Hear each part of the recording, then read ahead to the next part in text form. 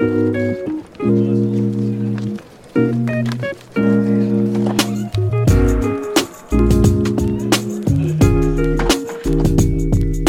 now, ladies and gentlemen, white coats of the round table. Welcome, everyone, to another episode of White Coats of the Round Table, a podcast where we explore the latest developments in healthcare and their impact on the future of medicine. I'm John McDonald, and I'm joined here today again with Mike Asbeck. What's going on, man? Hi, John. Good to see you. It's good to see you, too. Well, I'm letting everybody know that in this episode, we're going to be discussing exciting and often overlooked world of non-clinical careers for, of course, our healthcare professionals. With advances in technology and the changing landscape of healthcare, there are now more opportunities than ever for healthcare professionals to transition to non-clinical roles, such as healthcare administration, technology, and policy.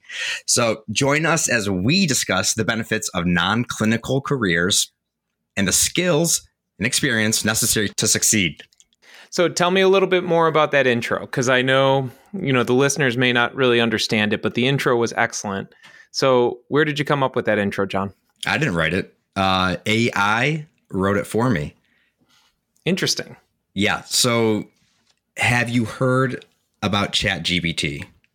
I have, but please share it with the listeners because there may be some people that are not tech nerds like you. Okay. So if I spoke too quickly, you can Google this. It's chat, CHAT, and G like gamma, P like pirate, T like Tom.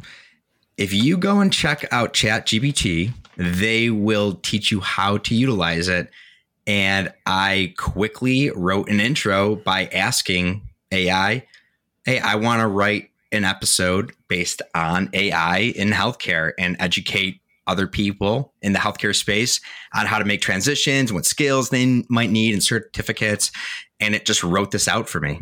So it's really crazy where not only healthcare is going, but the world is going to change with AI. And if you've been on TikTok at all, Mike, you may have seen, or maybe it's just my For You page, but you may have seen a lot of different folks in different industries, healthcare, HR, marketing, you name it. I've seen professionals discussing how this is going to change their work, and it's exciting, and it makes workflow a lot quicker, easier, ideas, creativity, everything. But there's always a sense of fear. At the end of it, it's always a little bit of, but I'm scared because I don't know what to expect. And this kind of feels like 1999, like Y2K is coming, and we're all just nervous because we don't know what binary code means. Again, I'm probably going a little bit too far down in the tech nerdy space at this point, but I'm a little bit manic over this. So let me give some background. So John and I earlier in the week were having discussions regarding what our next episode topic should be. And we originally were going to do a Q&A with our listeners. So for anyone that may have sent us questions, we'll get to them, we promise. But then there's been a lot of attention, a lot of news articles, a lot of, just a lot of noise regarding this chat. GBT, is that how I say it? GBT? GPT. Okay. Gamma, Paul, Tom. Okay, GPT. Well, wait, hold on. What's the military alpha mnemonic? Oh, I don't remember. I try and forget my military stuff. But, okay, so GPT. So anyways, yes. Okay, so Chat GPT, we were talking about it and then realized that this would make a really great episode. So one of the reasons that John is so excited about this is this new chatbot came out. And from my understanding, and this is just, I'm no expert, I'm not a tech guy, but this was built in 2021, inputted with lots and lots of data, an immense amount of data. And it's now been set loose to the world. And the idea behind this is the artificial intelligence within this has not received any new inputs since 2021. So over the past year, it continues to learn. And as it learns, it's adapting and learning new information, learning new algorithms, learning new ways to do things. Mm-hmm. So it really is a cool function. It's completely free to use online, correct? That's completely free to use. You just have to make an account. You can log with Google or create an account with email. So it's very low barrier of entry. Excellent. And really, it's a great opportunity with this coming out. And now I'm sure many articles that are on NPR and places like that where you may have seen them. It's a good opportunity for us to discuss what healthcare may do to our current jobs. It's certainly over the next probably 10 to 15 years going to completely radicalize the way that we approach our jobs. But then also how healthcare may be completely disrupted.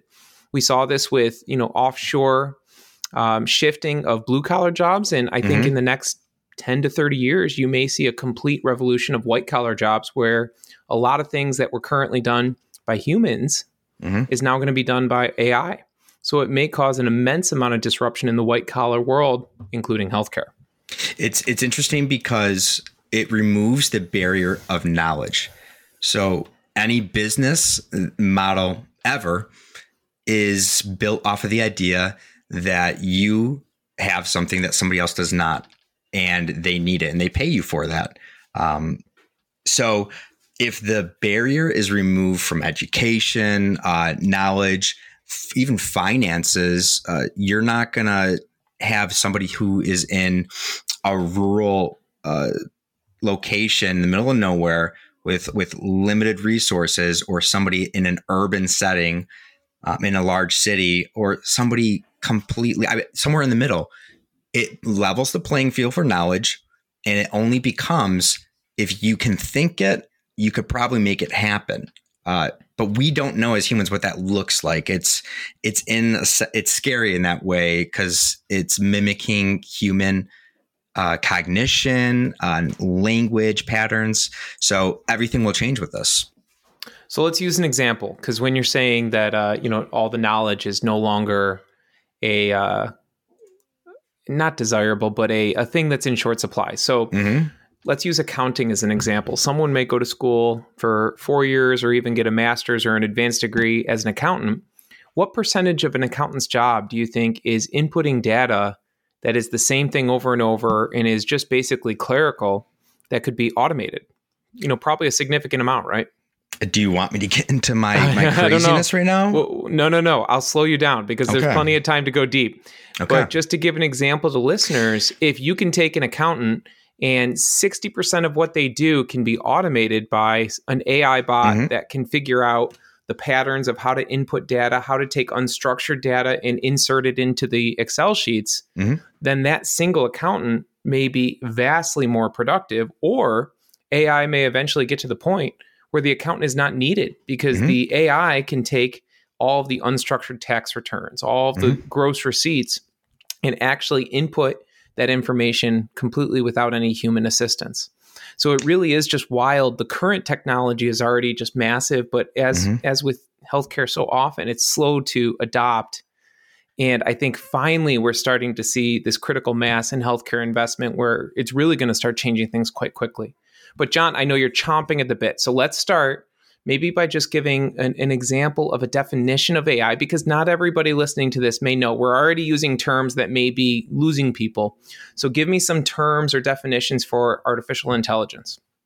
Okay, so we can base it off of, why don't we do this?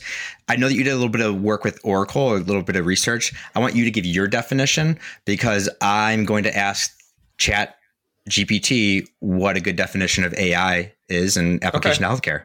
I love it. So while you're talking, I'm going to do that. Perfect. Okay. So I did show research, and what I found is a definition from Oracle, which is a leading software, I think it's software, but a leading tech company. And according to Oracle, AI in the simplest terms stands for artificial intelligence, referring to systems or machines that mimic human intelligence to perform tasks that can iteratively improve themselves based on the information they collect. So AI manifests in a number of forms, and a few examples include chatbots using AI to understand customer problems faster and provide more efficient answers. Intelligent assistants use AI to parse critical information from large free text data sets to improve scheduling. Recommendation engines can provide automated recommendations for TV shows based on users' viewing habits. And AI is much more about process and the capability for superpowered thinking and data analysis than it is about particular format or function. Although AI brings up images of high-functioning human-like robots taking over the world, it's not really intended to replace humans, but rather it's intended to significantly enhance human capability and contribution, making it a valuable business asset. So that's Oracle's definition of AI. John, how are you doing on your end with your AI? While you were explaining that complicated definition, people are probably going to have to go back, rewind 30 seconds or so. I said, you know what? Let's summarize this. I said, explain AI to a fifth grader. So AI, or artificial intelligence, is a type of computer technology that is designed to mimic human intelligence. This means that AI systems can think and learn like people do, and they can perform tasks like recognizing patterns, making decisions, and solving problems. AI is used in many different ways, such as in self-driving cars, virtual assistants like Siri or Alexa. So that's a very basic understanding of how artificial is utilized. We teach it to think like us, utilizing the same processes. It kind of reminds me of in school, were you taught to use something called a peripheral brain? I don't think so. Okay, so it's a term that we use a lot in pharmacy. Mm-hmm. We have a notebook. We call it a peripheral brain, and it just has your basic. You know what? It's like a residency packet for physicians as they enter into a healthcare system. Okay, your basic labs, just everything, workflow systems, and it reminds me of that. If you had your own peripheral brain with you at all times, a task that you did maybe 10 years ago that you can't remember, you have to go back and look and remember, like, okay, how did I do this? How was this successful? I can't remember what complications I had. Well, with artificial intelligence, you maintain that information. It's quickly accessible, and it will give you the instructions immediately. So that's so fascinating, because I'm real big on just medical education. Obviously, we've talked about in previous episodes, but also I've done a lot of research on the retention of medical education. And one of the fascinating things, especially as we're talking about different professions within medicine, whether it be physician, PA, NP, is your didactic training certainly matters. But at the same time, you lose that information so quickly. Memory is not perfect. A couple people have perfect memories, but it's very rare. So within 2 or 3 years outside of medical school or PA school, you've already lost about 50% of the didactic knowledge that you learned. So your point is just so impactful in the sense that imagine if you were able to retain every single piece of input that you received and then use that in your decision making. Your ability to rationalize through problems or kind of work through problems would be incredible. Also, this is why we do continuing education. Continuing ed's probably split up into a few different areas. I would imagine a couple different areas, but we don't retain everything. So we have to learn something new data, new science, but we also have to review simple disease states like hypertension and diabetes. Even though the disease itself hasn't changed, there's minor improvements to be made. But that's where the limitation of AI currently is, Mike, is there are ethical issues and concerns and resistance to this type of change in the healthcare system because of the unknown, first of all, and because there's so many limitations and caveats. Healthcare is a little bit more difficult because if you think like the accounting, you just want to test out your products. And you get to mess up, you get to try to break the systems. And we do that in many different areas. I mean, you think even going to a trade school for a mechanic or a plumber, you're going to break stuff. They're going to teach you you're going to strip threads. It's fine, whatever, you're learning. We can't do that in healthcare. We can't practice on humans as we do in the rest of the world. So it's not going to be as easy to implement this. But we have plenty of opportunities to learn. There's even continuing education available. The AMA offers education on it. The American Nurse Association does too. The Healthcare Information Management System Society. There's a range of opportunities to learn about this in your given profession, see what applications are already available. And today, I think we're just going to be talking about the overviews of healthcare and how it's been utilizing AI and what potentials we see in the future. Yeah, sure. So I think that's a good segue. So one of the things we wanted to do within this episode, because neither of us are AI experts, but maybe AI enthusiasts, is just talk about some of the areas where AI may change things or where AI may be implemented in healthcare. So we'll go maybe through a couple of them. And John, we can certainly talk about them as we go through them. Yeah, go back and forth. But one of the big areas is medical imaging analysis. So the thinking with this is if you think about what a radiologist does, a radiologist may sit in a dark room for, all day and read hundreds of images. And, typically what they're looking for is patterns. A radiologist is looking for anything that may be abnormal, a fracture, a tumor, or cells that look abnormal. Those are all things that can be built into an AI algorithm. Interestingly, maybe we'll have him on at some point, but my brother is actually doing PhD research work on machine deep learning for neuroimaging and things with, I think with cancer research, but I don't know exactly what imaging he's doing. But the idea behind it is if you take normal scans and you input them, and the AI, the machine learning has hundreds or even thousands of scans that show what normal anatomy looks like, then it's able to take those algorithms and then learn what abnormal is going to look like. So then you can, instead of having a radiologist do a read, you can have a computer system that will instantaneously identify if there's something abnormal. And we're seeing this in real time. This is not just hypothetical. There's now AI-driven prostate cancer treatment mapping. So there's a company out there that now just got approved and is moving forward.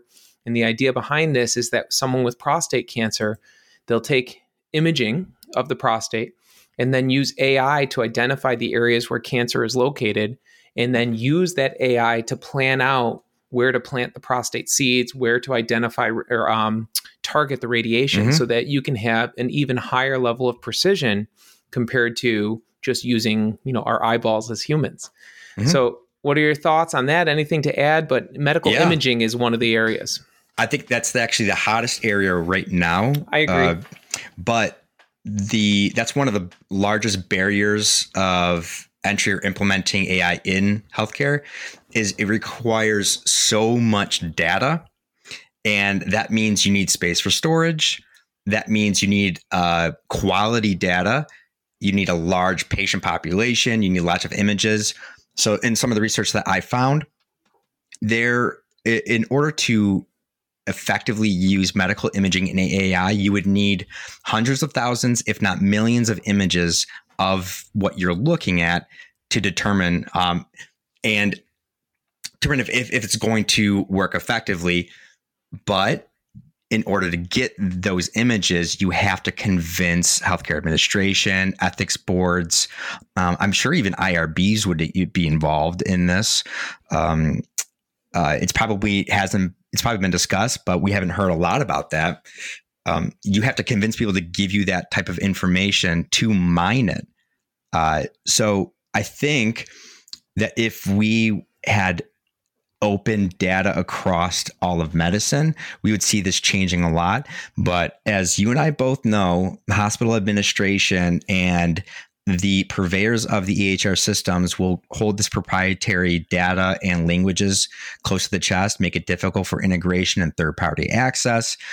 And it does limit our abilities to develop AI in healthcare. Yeah. So here's another one that's interesting. And I have a good personal story with this one. So drug discovery and development.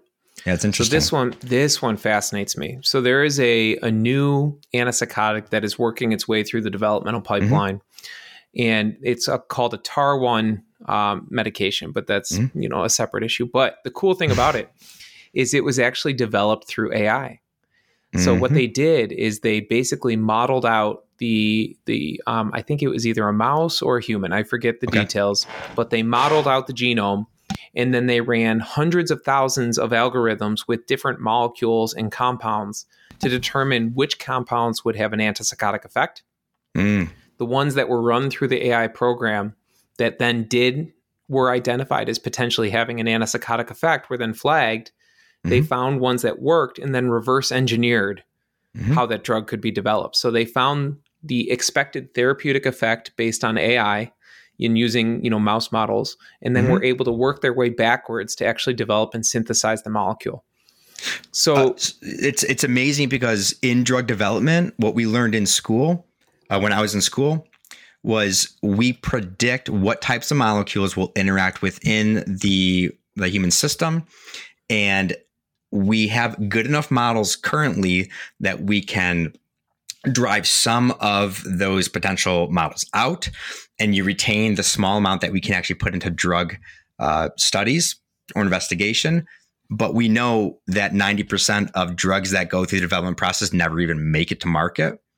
So because we know those models, we can understand by creating molecular structures how it's going to interact with each part of the body and find your potential symptoms, introducing new comorbidities, triggering things that you didn't realize you're going to trigger. It's going to be able to do all of this, and probably at a fraction of the time cost. And that's going to make accessibility to healthcare a lot better for folks who find it difficult to pay for it. Hello, America. Exactly. Imagine the cost of running 100 different compounds through mice testing on dozens of mice or hundreds of mice. You're talking about thousands and thousands of hours of researchers' time, potentially creating mice that maybe have knockout genes and having to genetically engineer things that way. And instead, within just a few minutes, you could build a computer program, an AI algorithm that can run hundreds of thousands of compounds through testing. So you're right. Drug development is an incredibly laborious, time-consuming, and expensive aspect of medicine. And AI may completely streamline that process, which in turn is going to allow faster drug development, but then also presumably will lower cost. If you have more drugs coming to market, they're coming to market at a cheaper rate. Hopefully, fingers crossed, more competition will then have downward pressure on price points. So it's really exciting. And on my end, I was able to witness this, at least to some degree, firsthand through my clinical job, just the power of AI already in development with drugs. I think with the COVID vaccine, everybody was curious and concerned about the mRNA type vaccines. And these types of vaccines are going to probably become more prevalent because of AI as well. Genetic coding and sequencing is a well understood model since the 70s with Crick. I don't know how long it's been, right? But I don't know. Yeah, it's been a while though. Something in Crick. I can't remember the other one. So don't hate on me, you DNA nerds. You're talking about CRISPR technique? No, I'm talking about Crick. Never mind then. The discoverers of DNA. Crick. Got it. I thought you meant CRISPR. Because CRISPR, are you familiar with CRISPR? I am, yeah. Yeah, okay. Never mind. We're talking about two different things. CRISPR another time, but yeah. So what was I even talking about? Here we go. Not CRISPR, DNA sequencing. It's extremely precise science. However, because we understand the genetic code and it's replicatable, and it's probably one of the most studied. I would say the most groundbreaking studies this century is when we mapped the Genome Project. And this is going to work together with developing the vaccines as well. And if it's cheaper, we're going to be able to get more vaccines to places like third world countries or places that have low barrier of access, which we can talk about diversity inclusion at some other point with AI. But that is another concern for ethics. Right. Absolutely. And I think with that, you kind of alluded to it a little bit, but I think genetics and then AI also offer the opportunity for personalized medicine. And you're seeing this in oncology, where more and more now, instead of just hitting the body with, these potent chemotherapies that are essentially poison to the body, they're able to do genetic testing of the tumor. They're able to do, a really, really specified analysis of the patient, but then also the type of cancer, and then pick medications that are going to be specific to that genetic phenotype. So we're seeing it in oncology, but I think it's going to expand even beyond that. Within psychiatry, we do have some genetic testing. Right now, it's a little bit controversial because the genetic testing does not necessarily equate to better outcomes. But I think there's the opportunity to eventually get to the point where you can test someone and then know exactly which medications are going to be best for them. So following up on your genetic conversation, not only are we talking about oncology, biologics, a huge boom in the last 15 years. And it's mimicking the human biology and implementing new, we'll call it coding, into human biology in order to handle mostly immunocompromised or autoimmune type diseases. And this is just another representation of what that's going to look like for us in the future. But is it okay if I list a few that aren't so going deep? Because there are opportunities at each of these levels to involve yourself in AI, and whatever you're passionate about is what you're going to be successful in, because it gives you curiosity and you want to learn a little bit deeper. So healthcare administrator, healthcare technologist, policymaker, data scientist, machine learning engineers, AI product managers, healthcare data analysts. I'm gonna include a list on our show notes, but all of these potential careers are folks who are in the healthcare profession can move directly into those roles and can utilize healthcare. And if you let me go a little bit even deeper into this, I'm going to include some resources in the show notes. The amount of education out there for individuals so focused in healthcare and in AI, you can get certified. There's non-certified courses. I mean, we're talking Stanford, MIT, Yale, Harvard, among some others I'm going to include, that you can learn this on your own at home with a computer.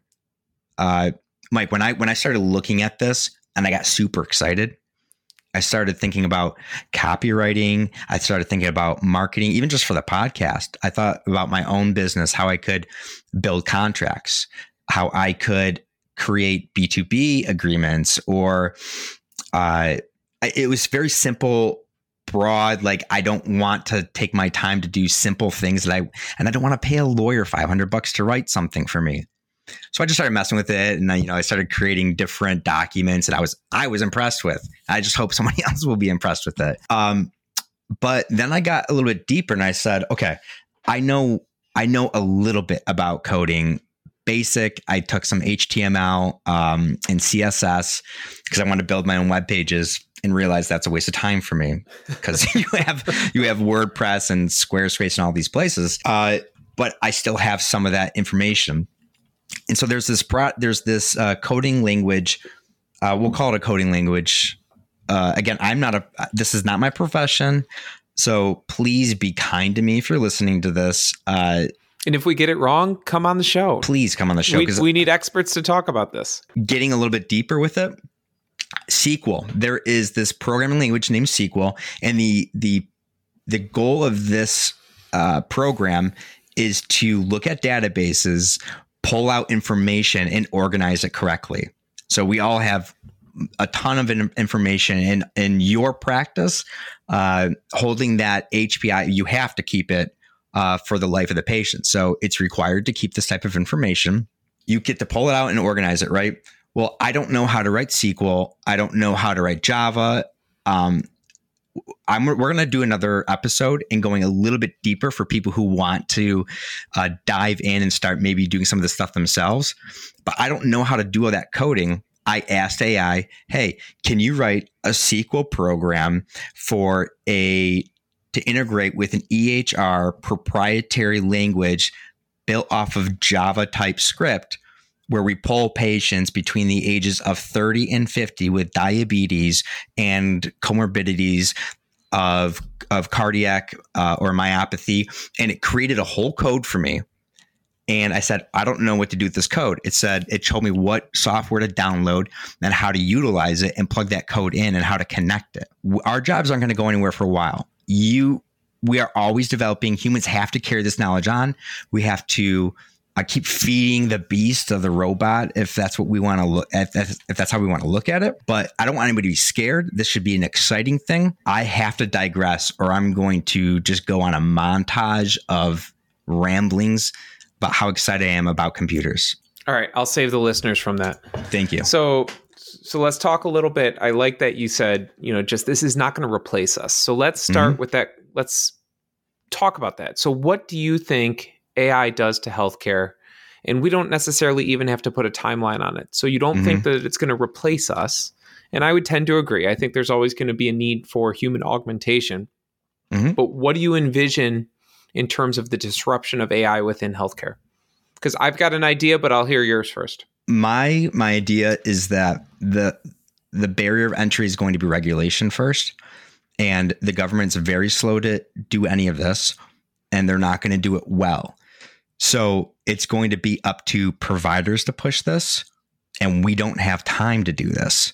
It might take a long time to develop this type of trust in a system where we can trust. I mean, think about Tuskegee. Tuskegee is still having its impact in minority populations who are a little bit more adverse to healthcare, especially drug trials. It's not just going to be, oh, we have this new tool that's going to make everything better. You still have decades and decades of trauma and inclusion or exclusion criterias overwhelming the system. So it's not just, oh, this is a great idea. It's going to go through many different passages before it's going to come out on the other side smelling like roses. So that's my hot take on when and how, but I want to hear what you have to say because maybe we can build off of it. Yeah, I think my hot take is I want to focus on the low-hanging fruit. So I think the stuff that is achievable with even current levels of technology is clerical work within medicine, which is such a huge component of what we do. I mean, every single healthcare professional probably spends anywhere from a third to half of their time charting, doing prior authorizations, doing peer-to-peers, calling up other providers, writing in orders, all of these things. So I anticipate that AI gets to the point where if I see a patient in psychiatry, I'll have AI running in the background. It's going to listen in on the entire visit and then document everything, know where to put everything within the note. But then also potentially, if I tell the patient, I'm going to send a script for 50 milligrams of Zoloft to your pharmacy, what pharmacy would you like me to send that to? And then they tell me AI is going to capture that, automatically send the script. Everything is going to be automated, which frees me up as a provider to have anywhere from 30 to 50% of my day then available to have more patient access, improve patient care. So I think that's an area that I see as low-hanging fruit. The other area that I think that we're already working on, so many health tech jobs are in this type of setting, is clinical decision-making. One of the things that we're trying to do at our job is we like to do what's called measurement-based care. So we like to use patient-reported scales because in psychiatry, we don't have vital signs. We don't have objective measures to look at. So very often we're relying on these subjective self-reported scales from patients. And we're always arguing and trying to figure out what is the perfect collection of scales to give yourself a really broad snapshot of where the patient's at. I think what we can see in the very near future is patient wearables. So potentially their phone, their smartwatch, their pulse, their vital signs, but then also questionnaires that the patient may fill out are going to get to a point where AI is going to adapt the questionnaires to how the patient is doing. Yes. So in a perfect world, before I even see the patient fills out some level of questionnaire and the AI is able to sense based on the patient's responses. Okay, do I need to ask more questions about depression? Nope, depression's not a concern today. I'm going to ask more questions about anxiety. Oh no, the patient has indicated that there's a new life stressor. I'm going to ask more questions about that. And that's going to allow me within my visit as a clinician to be hyper focused on whatever the problem is at that time. I'm not going to have to spend the first 10 minutes of my visit fishing around trying to figure out why the patient is more depressed. Rather, AI is going to present me the problem and say, the patient is reporting increased depressive symptoms because this stressor is going on or because this change in physical activity has occurred. And that's going to allow me to be more solution focused. So I think that's, in my opinion, the low-hanging fruit because the technology is already there. It's just healthcare is always a little bit slow to innovate. And I think a lot of it is regulatory, like you said, but that's the stuff that I think could be implemented tomorrow if we had the funding and then the willingness. But remember, it's not just regulation. It's also autonomy and informed consent of patients. It's HIPAA privacy.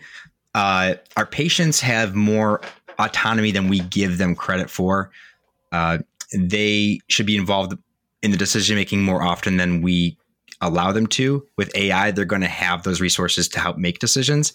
However, there are also the subset population who are not going to be accepting of any sort of automated, robotic, technological processes helping make decisions, listening to what's going on, they're not comfortable with it for whatever reason. It's up to them. And that's the great thing about the healthcare system in America is we don't force it upon people. And that's why we have the FDA processes.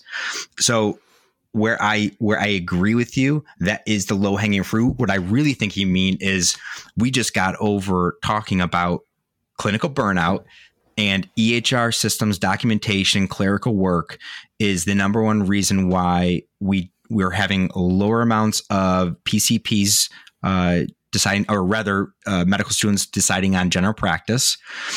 We have low enrollments across the industry, period.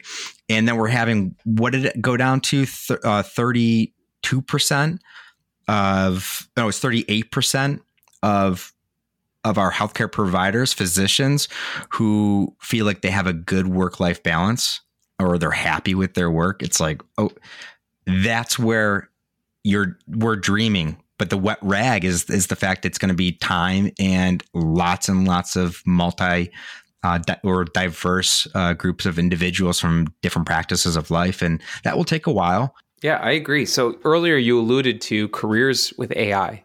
And, such a huge part of the podcast has been trying to identify and shine a light on non-clinical career options. So tell me a little bit more, or maybe share with our listeners, the resources that you were able to identify for maybe someone that is looking to move into a role that is somewhat AI focused, whether that be in administration or health tech. But if someone has an interest in AI, they have an interest in tech, but their formal training is clinical, as with so many of us. What are some of the resources out there? Okay, so I'll pick a couple that we'll call low-hanging fruit, like you say. Healthcare consultant. We all know colleagues of ours who've moved into that field, and it means different things to different industries, even within PAs. There are 3 locations that we can look at, just breaking it down quickly. Coursera. Mike, you've talked about Coursera. I love it. So Coursera, there is a specific course called Healthcare Strategy and Management Specialization. In edX, there's Healthcare Strategy. In Stanford University, there's Healthcare Strategy and Management. Now, those are overviews of leadership, of managing the healthcare system that goes into AI as an overview. But then if you want to get deeper, those platforms, Coursera, edX, and Stanford, they all can get a wide range. So if you wanted to get into technology as a consultant and you wanted to be a healthcare technologist consultant, you could look up at Coursera Healthcare Innovation and Entrepreneurship Specialization. And then Stanford, there's Healthcare Innovation and Entrepreneurship. And those, again, have AI involved education. But if you want a general overview, there's Coursera, edX, and Stanford we've discussed. Harvard University, MIT. There's a great one. So there's a platform called the Open AI Scholars Program, and it's free online courses, and it's for AI, and it's followed by a paid internship opportunity at that program. And it's for anybody with a strong background in math and a passion for AI. So for a pharmacist, I could dig back and look through all my PK information and brush up on that. And I could use that, but there's also a fellowship available. The Data Science for Social Good Fellowship. That's another opportunity for any individual who wants to use data science to develop healthcare in AI. But there's many more fellowships out there just like this. So I'm going to list all of these on our show notes so you can look for them yourself. If I can get links, I'll post links, but it's not hard to Google these. These are top performing programs that most people are aware of. And just to clarify with that, I think people that may be listening, if you have an interest in a non-clinical career and you have an interest in understanding AI, it does not mean that you have to learn how to code. It does not mean that you have to become a computer expert, correct? There's ample opportunities for clinicians to move into the AI space, but still be there because of their clinical expertise. It helps if you know how the language works. That's it. It's almost like it's like the Rosetta Stone. If you can understand the Rosetta Stone, you understand all of language. AI is the Rosetta Stone for knowledge in human life. All right. Well, I think let's leave it there because it's really exciting. And I hope the show notes, as always, whenever you get excited about a topic, the show notes become quite voluminous. So hopefully people that have access to the show notes will be able to really learn a lot, but have a lot of resources in case this is a career option that looks interesting to you. But John, let's shift over and talk about personal topics. As we do every episode, we want to make sure we don't lose our humanity within healthcare. So what's going on with you? What is going on with me besides kids already getting stomach bugs? You know that there's a delay in production for like amoxicillin and like Ceftonir. Oh, I didn't know that. Well, Adderall is a big one right now. I know of that one. But yeah, so kids are getting sick and throwing up, and that was wonderful. But outside of that, I just got to spend time at my cabin. I'm usually hiking. I'm usually out and about, cutting stuff down, and I just chilled this time. I put on Daniel Boone, Audible. Beautiful. I got a knife and I took a stick and I whittled it. And I felt like a frontiersman. And I made bacon and scrambled eggs on a skillet. And I stoked a hot coal stove. So that made for a great weekend. I hope many more like this. At some point, I do promise I'll get out there. Yeah, so, I keep inviting you, so it's not my fault. John invites me to the cabin probably once every 3 weeks. And life is busy for both of us, so it's never worked out, but I will get there at some point. That sounds lovely. Yeah, but what about you? Tell me something new I don't know. Oh, man. So we are, in the throes of the Christmas season, and my wife and I made a deal with each other lately that we were no longer going to buy ourselves gifts. Or buy each other gifts, I should say. So rather we were going to focus on, so it's just like, it's hard to shop for each other and you never know what to get, yada, yada. We're just lazy. So I've learned though, that this is actually a trap. And maybe, everyone that's married out there will say, of course it's a trap. You should have known this. But so my birthday was a couple weeks ago and the deal was we weren't supposed to get each other gifts. And of course she got me a gift. Yeah. So now I am in a panic because I know Christmas is coming up. The agreement was no gifts. And yet now I know the pressure is on because I have to find a good gift. It has to be thoughtful. Can't be too much money because we're supposed to agree to not get each other gifts. But it has to be something that is, good, well thought out. So I'm working on trying to find good Christmas gifts. And we're 2 weeks away from Christmas. So it's coming on me quickly. So I guess that's my light item of the day is when listeners hear this, send me ideas for Christmas gifts. Can Chat AI parent? That's really the question. Can they manage children? That would be the ultimate Christmas gift. Oh, no, that's called, what's that weird YouTube video that all the kids watch? That Coco Melon. Oh, don't get me started. Melon. Yes. Yeah, we'll get on the psychology of Coco Melon next time. But Everybody, I appreciate you listening to us.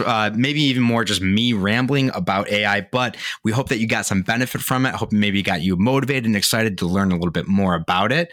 So you can check out our page at whitecoatsoftheroundtable.com or find us over at patreon.com/WCRT. You become a sponsor and you get some of our show notes and additional information and even some off-script podcasts where Mike and I talk a little bit more informally about topics that we know and love and want to behind a paywall. So, Mike, great talking to you. And I think this is going to be a series. So whether you like it or not, AI and I are taking over the world. Bye, everyone. Love you. Oh.